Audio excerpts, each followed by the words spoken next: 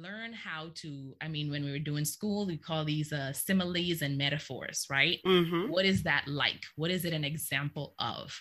Mm-hmm. So find another way to express it. If you find yourself talking about something and that person on the receiving end is like, I still don't get it, I still don't get it, you can find another way to say it. Welcome to Diversity Dish, where we're dishing on everything diversity, equity, inclusion, and justice related. My name is Cedrola Maruska, and we're bridging the gap between what needs to be said and what needs to be heard. Those individual experiences that are often ignored or simply dismissed. Sometimes I'm dining alone, sometimes I'm dining with friends, and sometimes I'm dining a la carte. No matter how I'm dining, it promises to be delicious. Let's dig in.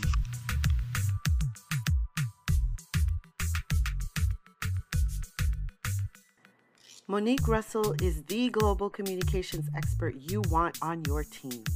She teaches women leaders and teams how to have positive and productive relationships at home and work using effective communications tools and strategies.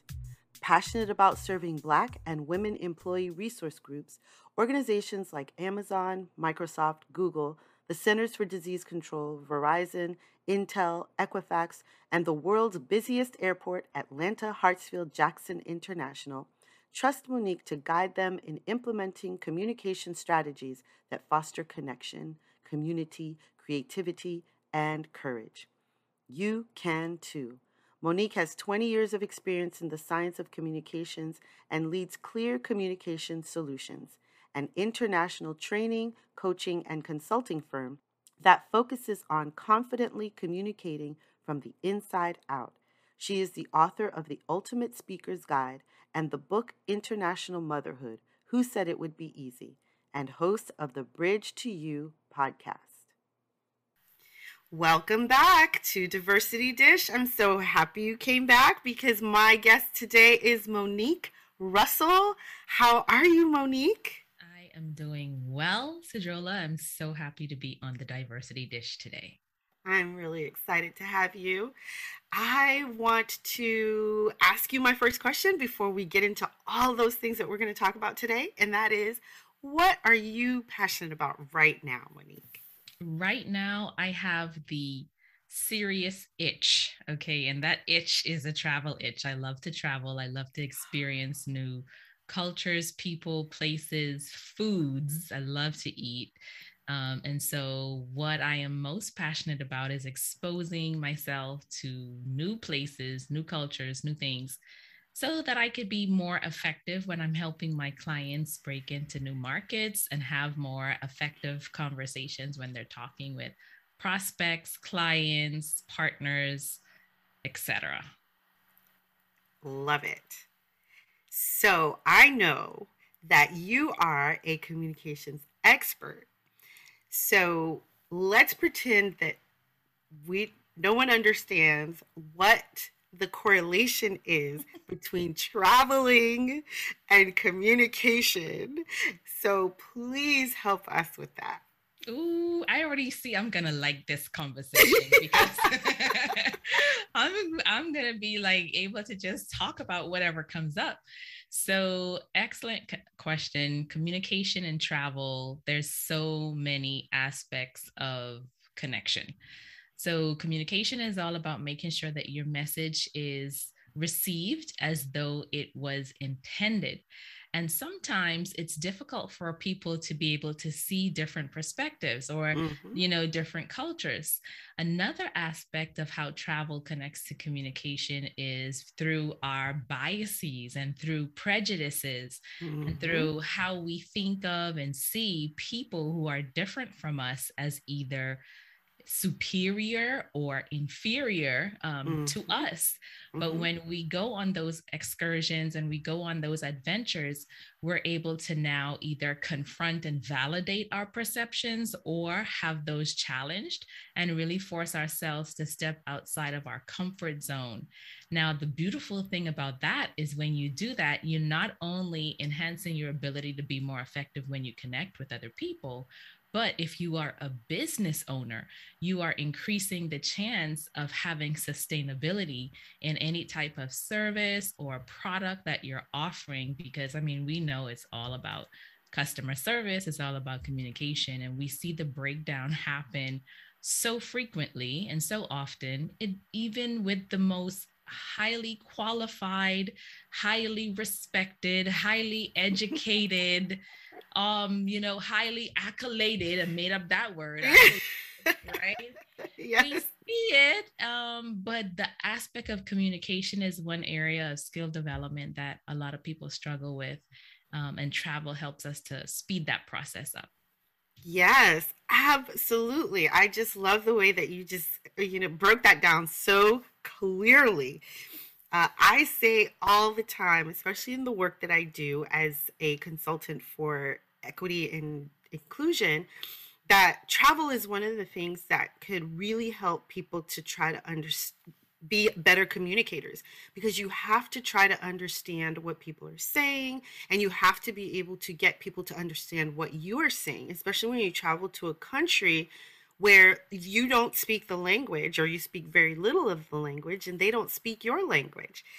One of the things that is so frustrating, when I travel abroad sometimes, is that the perception, of course, is that, oh, Americans are rude and brash and they're not gonna try, which is the perception that we give, because sometimes we travel and we expect people to speak our language even in their home, Mm-hmm. at their home. And my thing is, no, you need to try to speak their language, because just because they're not speaking your language doesn't mean that they're stupid.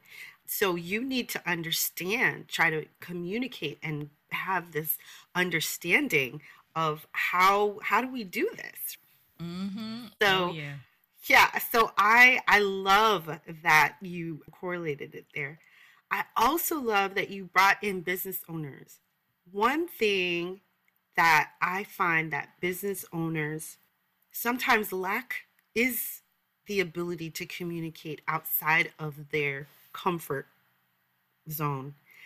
And that can cripple them even at home, because the language that they use right now, I'm doing audits, and the language that they use is sometimes only meant for a small demographic.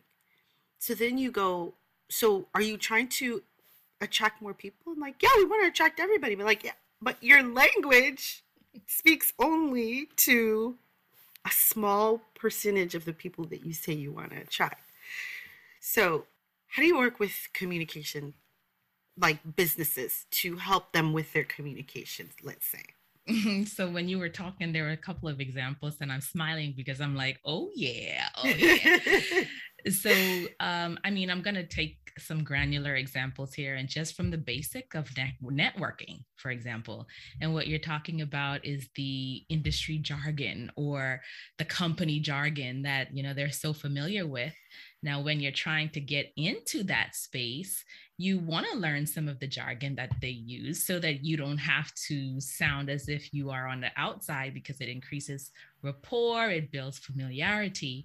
But as you are networking with others, you want to be able to open up, that space outside of just your industry. So I love Mhm. networking. I network with people a lot.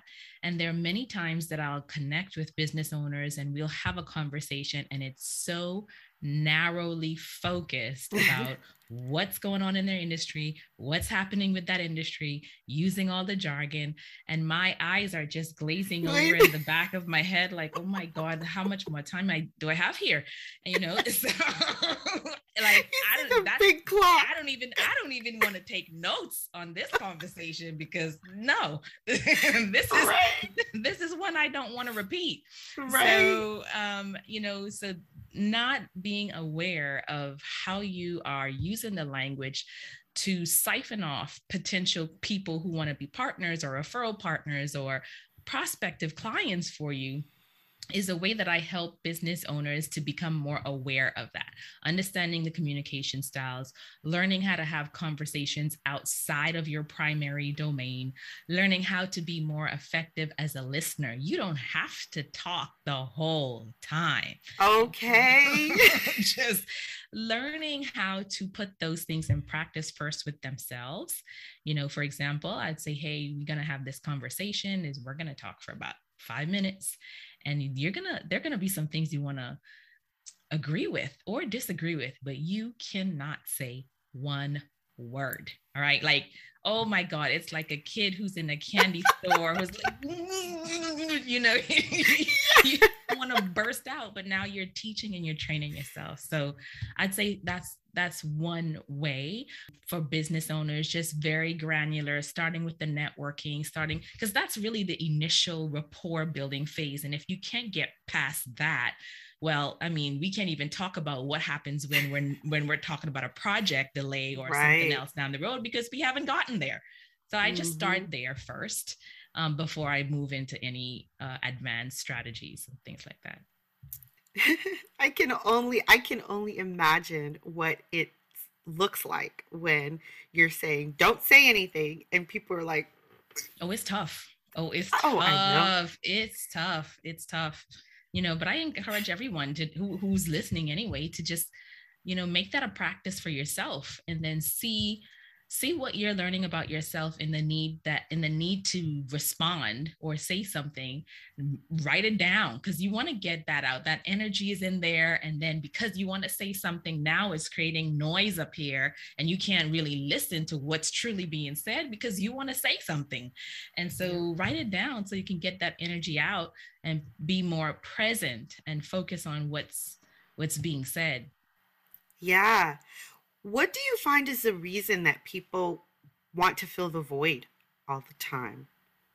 You mean of when people are talking, yes, or like we're having a conversation right now, and we're using pauses, we're using quiet, we're moving through, we're listening to each other. But I find that sometimes people have a really hard time with that, and they're constantly using filler words or run-on sentences, or what do you find to be the reason that people do that? Well, a couple of things. One, we're moving so fast, and so it's an autopilot, auto response thing, not even really thinking through slowing down. So, it's just like you get up, the alarm goes off, get out of bed, go to the restroom, use it, brush your teeth, whatever. It's almost like we're on autopilot. I see that happen a lot. And in a lot of my training workshops, I'll have to say, look, we're going to have silence for this period of time, because someone will come off mute and they'll say, well, I'll just say something so we don't have dead silence. But like, no. I love silence. Like, we're going to sit in silence today. So, so I have to tell people to not come off mute, because we're going to sit here for 3 minutes. And it's hard, it's hard. But I think people they're uncomfortable with silence. They interpret it as something like, oh, nobody's talking, so they're not listening to me. Yeah, like maybe what I said was not something that was good. Oh boy. And then it creates all those loops inside that person's head. Even if you're not the presenter, the people who are in the virtual room or in the physical room, they're like, okay, silence. Okay. If, their discomfort goes off, and they're like, well, I'll give an example. So, like, hold up. Yes. It's all right. Yes.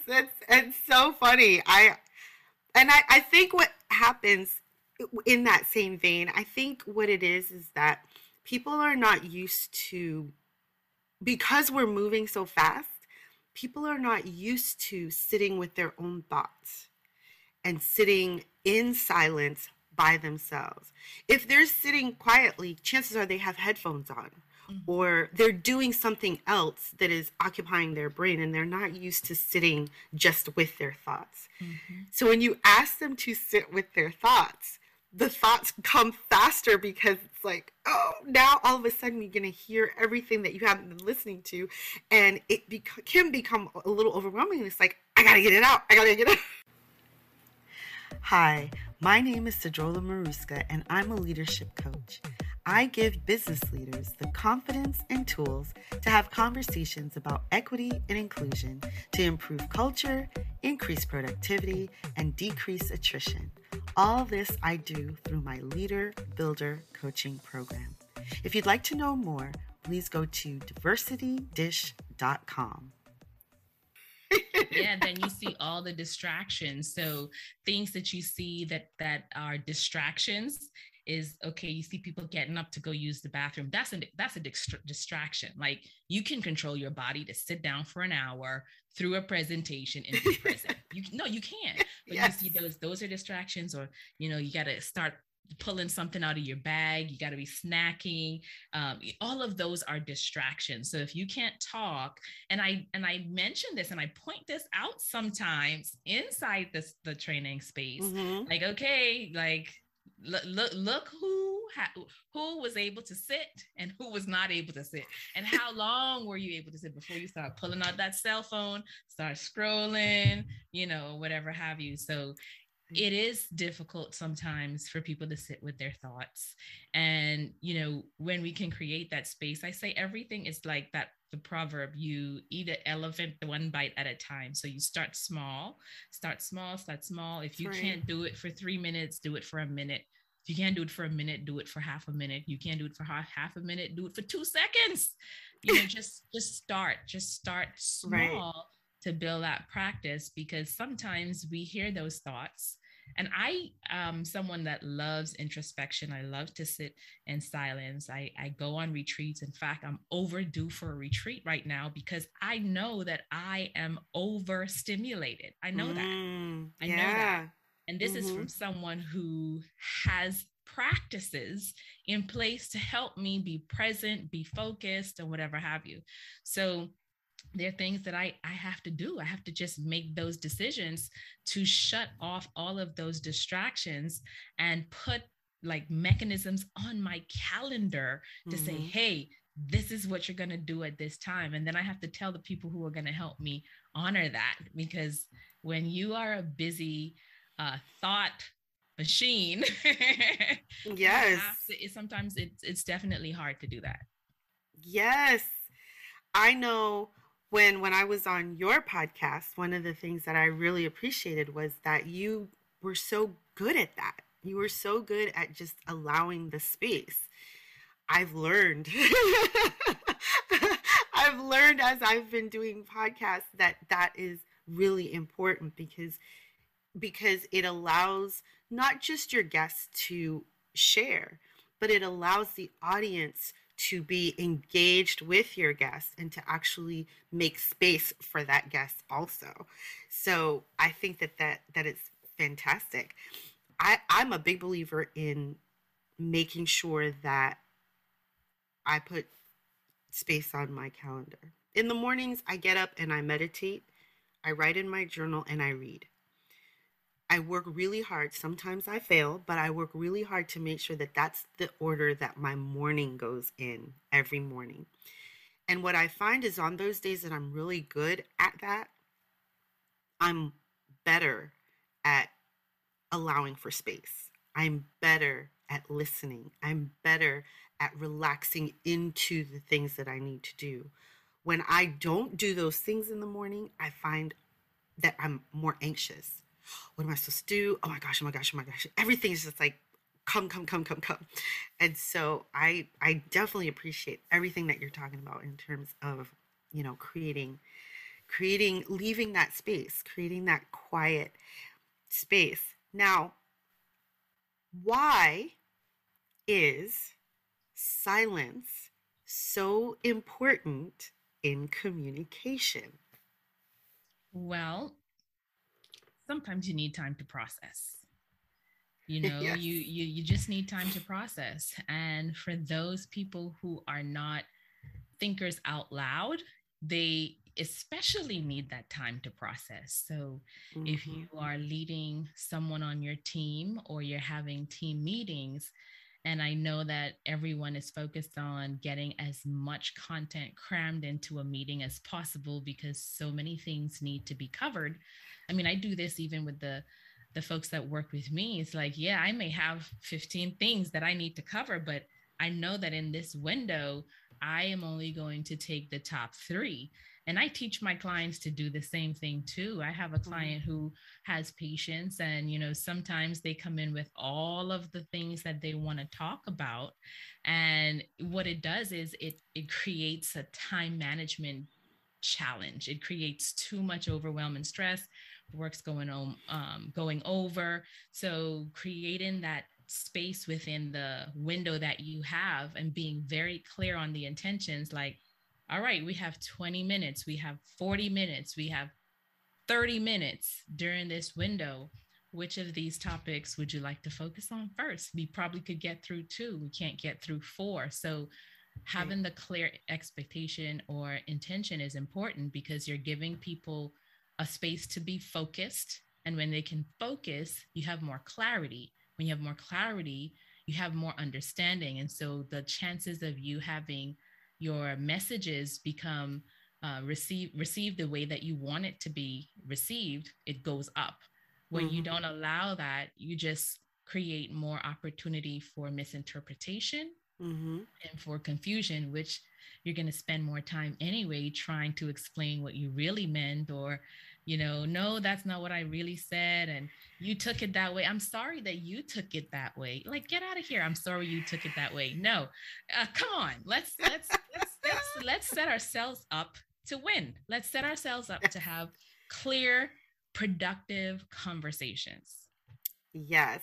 So when we're talking about equity and inclusion, that is such a vital part, the communication, because at the beginning you were talking about the biases that we tend to hold, and we tend to discard or solidify based on our travels, based on who we meet, based on how we do things.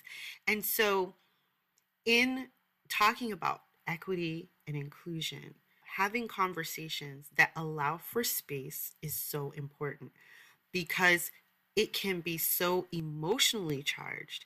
And when you have an emotional charge, as well as your brain is going, you got to say something, you got to say, you have to be able to go, okay, let's take a moment here and let's regroup so that we can figure out what it is exactly we're trying to communicate here. And a lot of times that doesn't happen because hard information often seems like a personal attack, where it's simply information that is being shared. And so, besides silence or slowing down, do you have any other tips that you can give to people who are listening, who maybe are on the verge of or are in the process of having these really tough conversations that also include high emotional charges? So I'll tell you a story. Last December, my family and I went on vacation, and one of the things that we love to do is now go to these escape rooms. I got turned on to these escape rooms a couple years ago. I was on a consulting project, and my son came with me, and after I was done, I picked him up from the hotel and we went, and he was doing virtual work at that time, or was he on spring break? I don't remember. But anyway, he came with me and he had a good time. And we went to the escape room and it was great. Now, this last December, when we all went together, so if for those who don't know about the escape room, you go into these, it's like a game, or a puzzle, I would say, and you choose what type of room you want to go in, and you're locked in there for like an hour, 90 minutes, or however long, and you have clues and you have hints, and you have to figure out one clue to open the next section to get to the next point to solve the puzzle, and you get Yeah. to time yourself going through these processes. So anyway, we were in there, and in this case, this particular puzzle had, I think, what is it, 6 people. And so it was my three, and then a family of three, family of two. And so the young gentleman who was on the other side, the family, we all came together and we have to solve the puzzle. So we have to learn how to connect with strangers that we just met to solve a puzzle. Okay. Now that in itself is an experience. Okay. So, yes. But let me tell you what happened. So with this one particular puzzle, there was some light switches that were, on two sides. My son was on one side, the other son was on the other side, and they needed to communicate about which direction the levers needed to go. So my son would call out and he would say, go back, go back, go back, go back, for each one. So he'll flip, the guy on the other side would flip it. Okay, go left, go back, go up, go back, whatever. And so the guy on the other side got frustrated and he was like, what do you mean back? It's reverse. And so my son quickly reassessed and he was like, no problem, reverse, left, reverse, right, reverse. So what he did was he immediately found another way to connect with the communication. Now, my son, he's a conflict mediation specialist. I tell you, I don't know where this guy came from. Well, hey, he's 21 and he's top notch, because even when he was in university, the president appointed him to be a mediation specialist for the students while he was there. But I tell you what, when we are having strategies in communication, the question you asked me was what else around, other than silence, pauses, and things like that. Finding another way to say the same thing. They were talking about the same thing when they were trying to solve the puzzle, but the son on the other side, his confusion was not using the word reverse. My son immediately picked up where that confusion was, and all he wanted to do was finish the puzzle and win. So he quickly switched, because he knew exactly all he needed to do was say reverse. Yep. It still talked about the same thing, and they got the communication working. So my encouragement, my tip here is find another way to say the same thing. Learn how to, when we were doing school, we call these similes and metaphors, right? What is that like? What is it an example of? So find another way to express it. If you find yourself talking about something and that person on the receiving end is like, I still don't get it. I still don't get it. You can find another way to say it. Or act it out, or, just relay it, right? Just to, however you can get it through it's about getting the message or the information through. It's not so much being connected to the way, the wording, or the way that it is being communicated is what I understand you saying. So I think that's valid. I think that it's true, simply because I taught conversational English in Korea, and one of my students said, could you tell me what "juit" means? And I said, "Juit?" They said, yes, I heard it when I was at the airport. And they kept saying, "Juit, juit." And I said, that's not a word. And I said, what was the context? Like, what was happening? Well, the mother kept asking the son, "Juit, juit." And the son was like, no. And they were at, apparently they were at a restaurant. I didn't have to tell you what that meant, because you understood it. and I then was like, oh, I'm sorry, that is not one word. that is 3 words. Yep. Like, that's 3 words. That's did you eat? Right? And it's "juit." And I said, you're going to run into that a lot when you go. You may be learning English right now, but when you go to an English-speaking country, and I don't care if it's America, if it's Canada, if it's the UK, you're going to run into words or phrases or ways of saying things that you're just going to be blown away by, and it's not going to make any sense to you.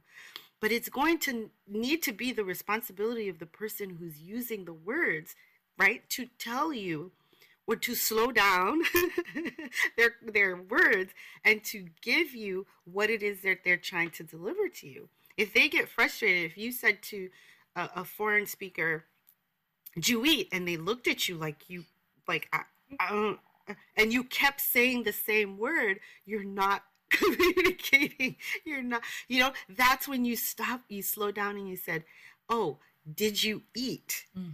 Right? And then, oh, okay. Because now what you've also done is you've helped them understand a cultural thing, right? So now the next time, maybe when they hear "Juit," they go, "Nope, I didn't eat." Oh my God, that right. is such a powerful example, Cedrola. It's so good because context, I think that's what's missing a lot of times. When we hear people share their examples, experiences, or stories, the context is often missing. But the minute you said, okay, it was a restaurant, I was like, oh, you didn't even have to say. I was like, yeah, I know. Save the rest. Yep. I know, and that's it. As soon as he said it to me, I was like, oh, I was like, okay. Yep. But it taught me something too at that time. Yeah, I was 21 years old when I was in Korea. But it taught me that, wow, we may think that we're communicating sometimes, and we are so like on two different planes with someone. Totally possible because they're not understanding the words that are coming out of our mouths. Right?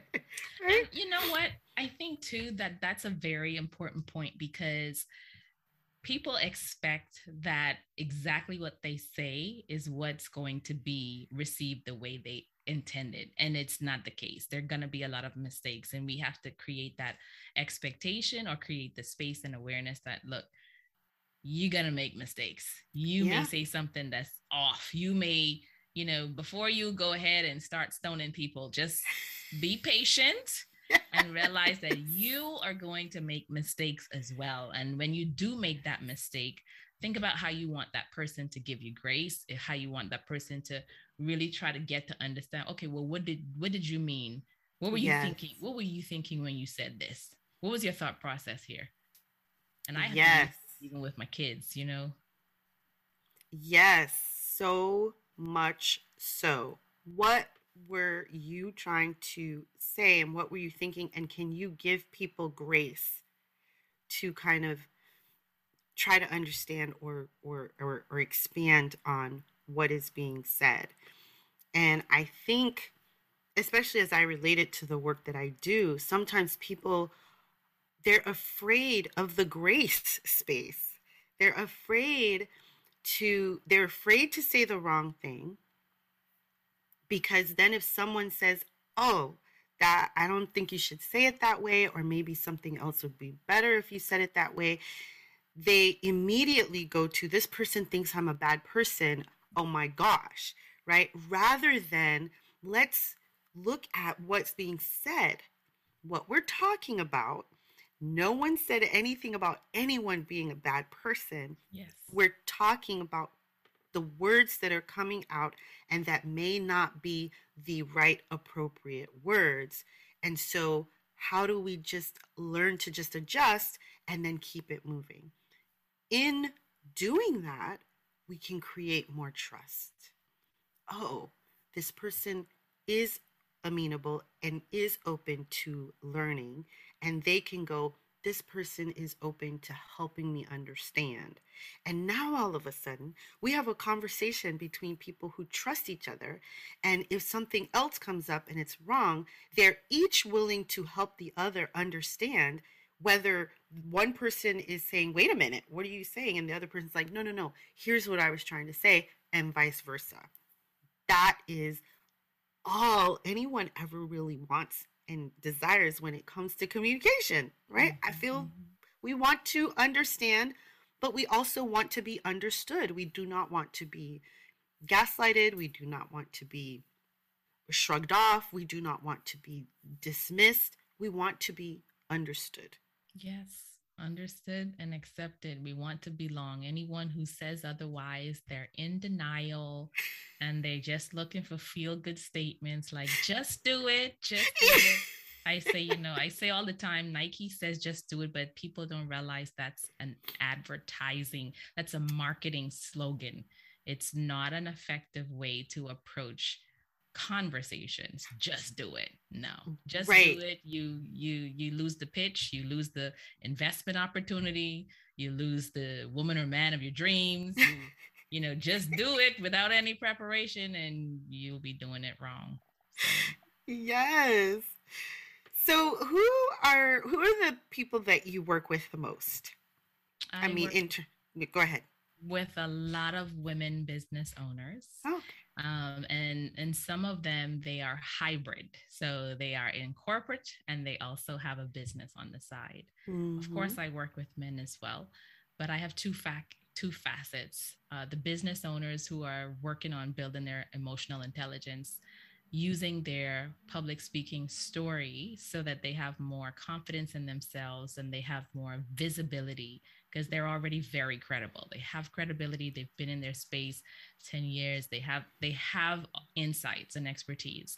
What's missing is often needing to be able to communicate under pressure, needing to, feel like they deserve it, not feeling like, okay, I need to do this to prove who I am, or thinking that they don't have a story to tell because everybody's already told their story. So those are areas that I work on with women. They end up having a transformation, long lasting, set in permission control and boundaries with others and with themselves. I think that's the piece that people tend to miss a lot. Then on the corporate side, what we do is we do training workshops, speaking engagements, training workshops, emotional intelligence, delegation, confidence building skills, and things that help the teams to feel more connected and understand their communication styles. Right. Individually and collectively. Yes. Because teams have a communication style and each individual has a communication style. Yep. And they need Talk, that support. yes. Talk to us a little bit about emotional intelligence. I feel like that's something that gets thrown out there a lot, and I don't know that everybody really understands what it means. I mean, I understand what it means, but I would like for you to expound on it as a communicator. So, what people are using is the framework that's been provided for us with the four quadrants, right? Self awareness, self management, relationship management, and social skills. I explain this as a hodgepodge of different disciplines: psychology, sociology, and sales. Really, those are the three areas that are all mushed together because the self-awareness portion is really tapping into psychology and understanding yourself, becoming a project of yourself. Self-management is being able to have that control, and that's where you're also exercising psychology with yourself, setting those boundaries and knowing how to make decisions, because you now have information from self-awareness. And then I say sociology because the relationship management is understanding people, understanding groups, understanding behaviors, knowing how to approach, when to approach, what to say, what not to say, how to nurture relationships. A lot of times the one and dones feel like, okay, I checked the box, but nurturing relationships fall under that category. And then the social skills, that's where I talk about the sales. It's like sales because you are selling every single day, every time. So thinking about how to get your message out there in the way that serves your audience best. That's where public speaking falls into place. That's where being able to take all the stuff that you've learned in the other quadrants from your own personal journey and now applying that to the people that are around you. So emotional intelligence has those four frameworks that people use. But I say that up underneath all of those frameworks, the disciplines of sociology, psychology, and sales are what is feeding each aspect. And so if you think about it that way, everybody has emotional intelligence. We just have the skill set in different areas at different levels. being more aware of it instead of putting a big broad brush and painting it like one big thing, is also more effective. Yeah. I think about, in listening to what you're saying, I've always thought that my son is incredibly emotionally intelligent young man. He's always been able to kind of, he reads the room really well. He reads the room really well, and he knows who, especially when he's talking about his friends, he knows which of his friends work well together and which of his friends are need to probably not be with this group, but I can hang out with this person on my own because I can manage them, but they don't work well with this person. He's really incredible at it. I don't know where, you know, he got that, but I think that it's really interesting to think about. I was just reading about Audre Lorde, and I was just doing. I just did a podcast episode highlighting her, and one of the things that she said, and she was talking of mostly about women because she was quite a womanist and a feminist, and was interested in making sure that the feminist movement would include Black women and women of color and their needs because they're very different. But one of the things that she said was that we are so varied ourselves within that, to think that a movement or something could be the same voice, that it could be just the same needs for everyone is futile, is ridiculous, because we have those varied personalities, those varied needs, those varied ways of being.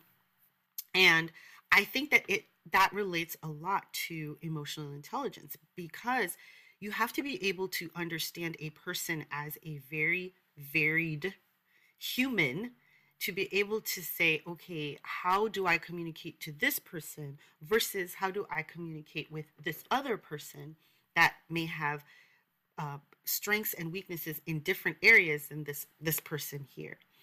And to think that we're all kind of the same is kind of, defeats the purpose of, defeats communication altogether. Mm-hmm, mm-hmm. Really, right? But to use that, the emotional intelligence, to use that emotional intelligence to say, okay, these are my needs. These are some of the things that I understand that I need for myself. What is it that you need for yourself?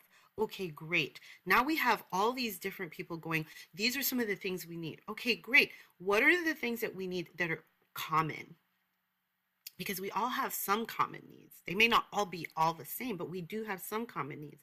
Okay, how do we lift our voices for that common need and make sure that it's meant to accommodate more people? So I feel like if more people used that emotional intelligence for that purpose, to figure each person, right? Each quadrant, each person, each layer of people that we are, we would get so much farther in so many things. You asking for a tall order, Sojola.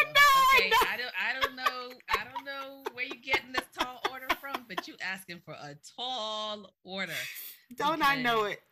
It's hard, and I'm saying this from someone who spent however many years studying the science of communication, teaching, coaching, practicing, being a student, being a coach, and the average person, if they've gone to college, has taken 1 or 2 classes in their humanities for communications. Now you're asking for an adult who has gone through all of their traumas to be able to siphon. And this is actually what differentiates me from a lot of other people. It's the depth of expertise and skill set. But I'll say, it's hard work. It's hard work even for me, although many things have become much easier because of time and practice and discipline and the hours that I've put into this. That's why I'm able to help people faster in a more strategic way and create that space that you felt when you were, interviewed on my show. Mm-hmm. But for the average person, I would say, don't try to get too caught up in your head, because you have so many other things going on. Mm-hmm. You have so many things in your life, so many experiences that are shaping the way you see the world, those common emotions and feelings that you mentioned, you're spot on. We have to make it general, the feeling of being accepted, of being loved, of being appreciated, of being respected. These are universal principles that it doesn't matter where you are in the world. You don't even have to speak the same language. You will feel the same language. You'll know when you're in a space where someone welcomes you, where you feel accepted. Come on and sit down. You know, and you'll feel it even without words. You'll communicate without words. Absolutely. Fastest way I know to get better at assessing others in the workplace or even in your own private life, the fastest way that I know and I recommend is for people to spend more time in that self-awareness quadrant, because the more you uncover the varied layers of your own history, your own life, your own experiences, and you're going to go through some shocking things and some not so shocking. No, I'm not like that. Okay, that's what it says, but that's not me. You're going to go through these reckoning periods. And when you go through these periods, it creates more space for you now as you're interacting with other people to be more kind and to have more respect and be more loving, because you've gone through uncovering some more layers for yourself. So that's the fastest way I would say, like, don't try to, intellectualize your way through this. Okay, this person in this quadrant, this person has this. Nobody has time for that. Focus on yourself, get better aware at yourself. How can I communicate better? How can I say this in a different way? How can I be less reactive and more responsive? How can I demonstrate compassion? How can I be that duck, like the water is on the duck back, water off a duck? How can I be in a space where someone who is in a disoriented state or an angered state or an altered state, who may say something that gets to the core of my being, up under my skin, how can I become so strong in myself that I'm not swayed, my mood is not moved by what someone outside of me says? I can look, okay, that's the way that person is seeing things at this time. So it's important for us to go through that introspective process and to take care of our bodies so that we're having enough sleep, enough water, spending time within ourselves, because when our bodies are exhausted, even if we try, when that person is saying something that's crazy, even if we try, we don't have enough energy to have that resolve within ourselves. And then we, I wish you would. I wish you would. And then it's too late, and then you got to clean it up and try it, And I've been there. Trust me. Trust me. Yes, absolutely. So part of what I hear you saying is we have to first give ourselves grace, right? We have to first understand for ourselves that when we confront something about ourselves that we in our minds may think make us a bad person, we have to give ourselves enough grace to say, no, it doesn't make me a bad person. This is just something, and it's changeable. I can do something about this. But then we also have to be able to turn to the next person and say the same to them.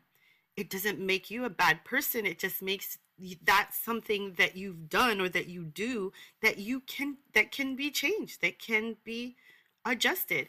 But we have to first understand that the grace that we give ourselves, or when we confront ourselves and we know that we are not bad people, we have to bring that same grace to other people and say, doesn't mean that they're a bad person. It just means that that's where they are right now. That's what they're thinking right now. And so it's just, then you have to decide for yourself, okay, is that something that is okay for me to have in my aura? Or maybe, I just let them be over there and we be over here and we'll be good. You said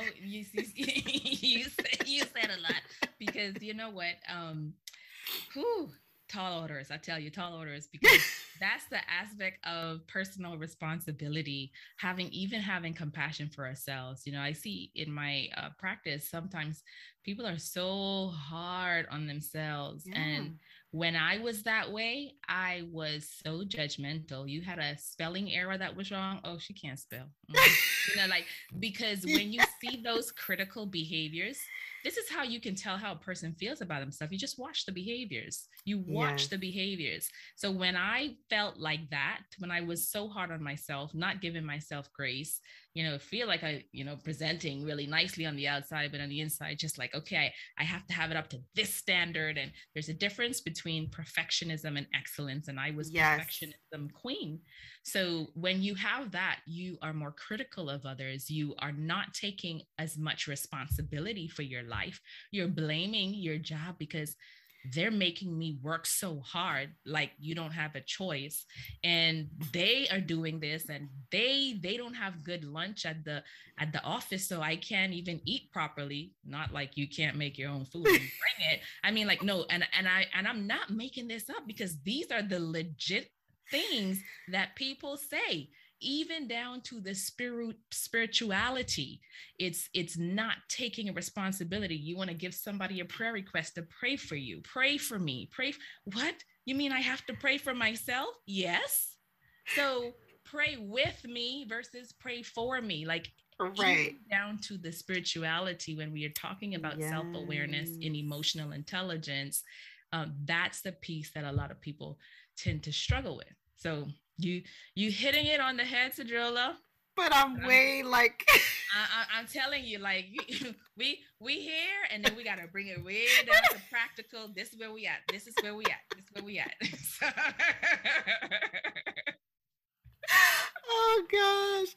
I know. That's so funny. Yeah, yeah. It's funny because my cousin, he was sending me a message, and he was like, I always live in the realm of the possibilities of good, like all the. I was like, I know, I feel you, but then it always brings me back down. Like things always bring. It's like in the Godfather. I try to get out, but they always bring me. Always pull me back. And so you think to yourself, it's like, but it's good. It's good to kind of have these lofty ideas, I think, because otherwise you get pulled and you get pulled, and you're gonna always get pulled, just to make sure that you have the ability to go back, so that you can get pulled and then you can go back. You can get pulled and you can go back, and then you can continue the conversation. You can continue the interaction. You can continue the work that you do, and not feel like, you know. Hallelujah, amen. I need to pass the offering plate on that one. Oh my goodness. Absolutely. Well, so I'm going to ask, how did you get here? How did you get to do, Wing, what you're doing now? Well, okay, which part do I want to share here? Because there's so many pieces. I got here from trial and error.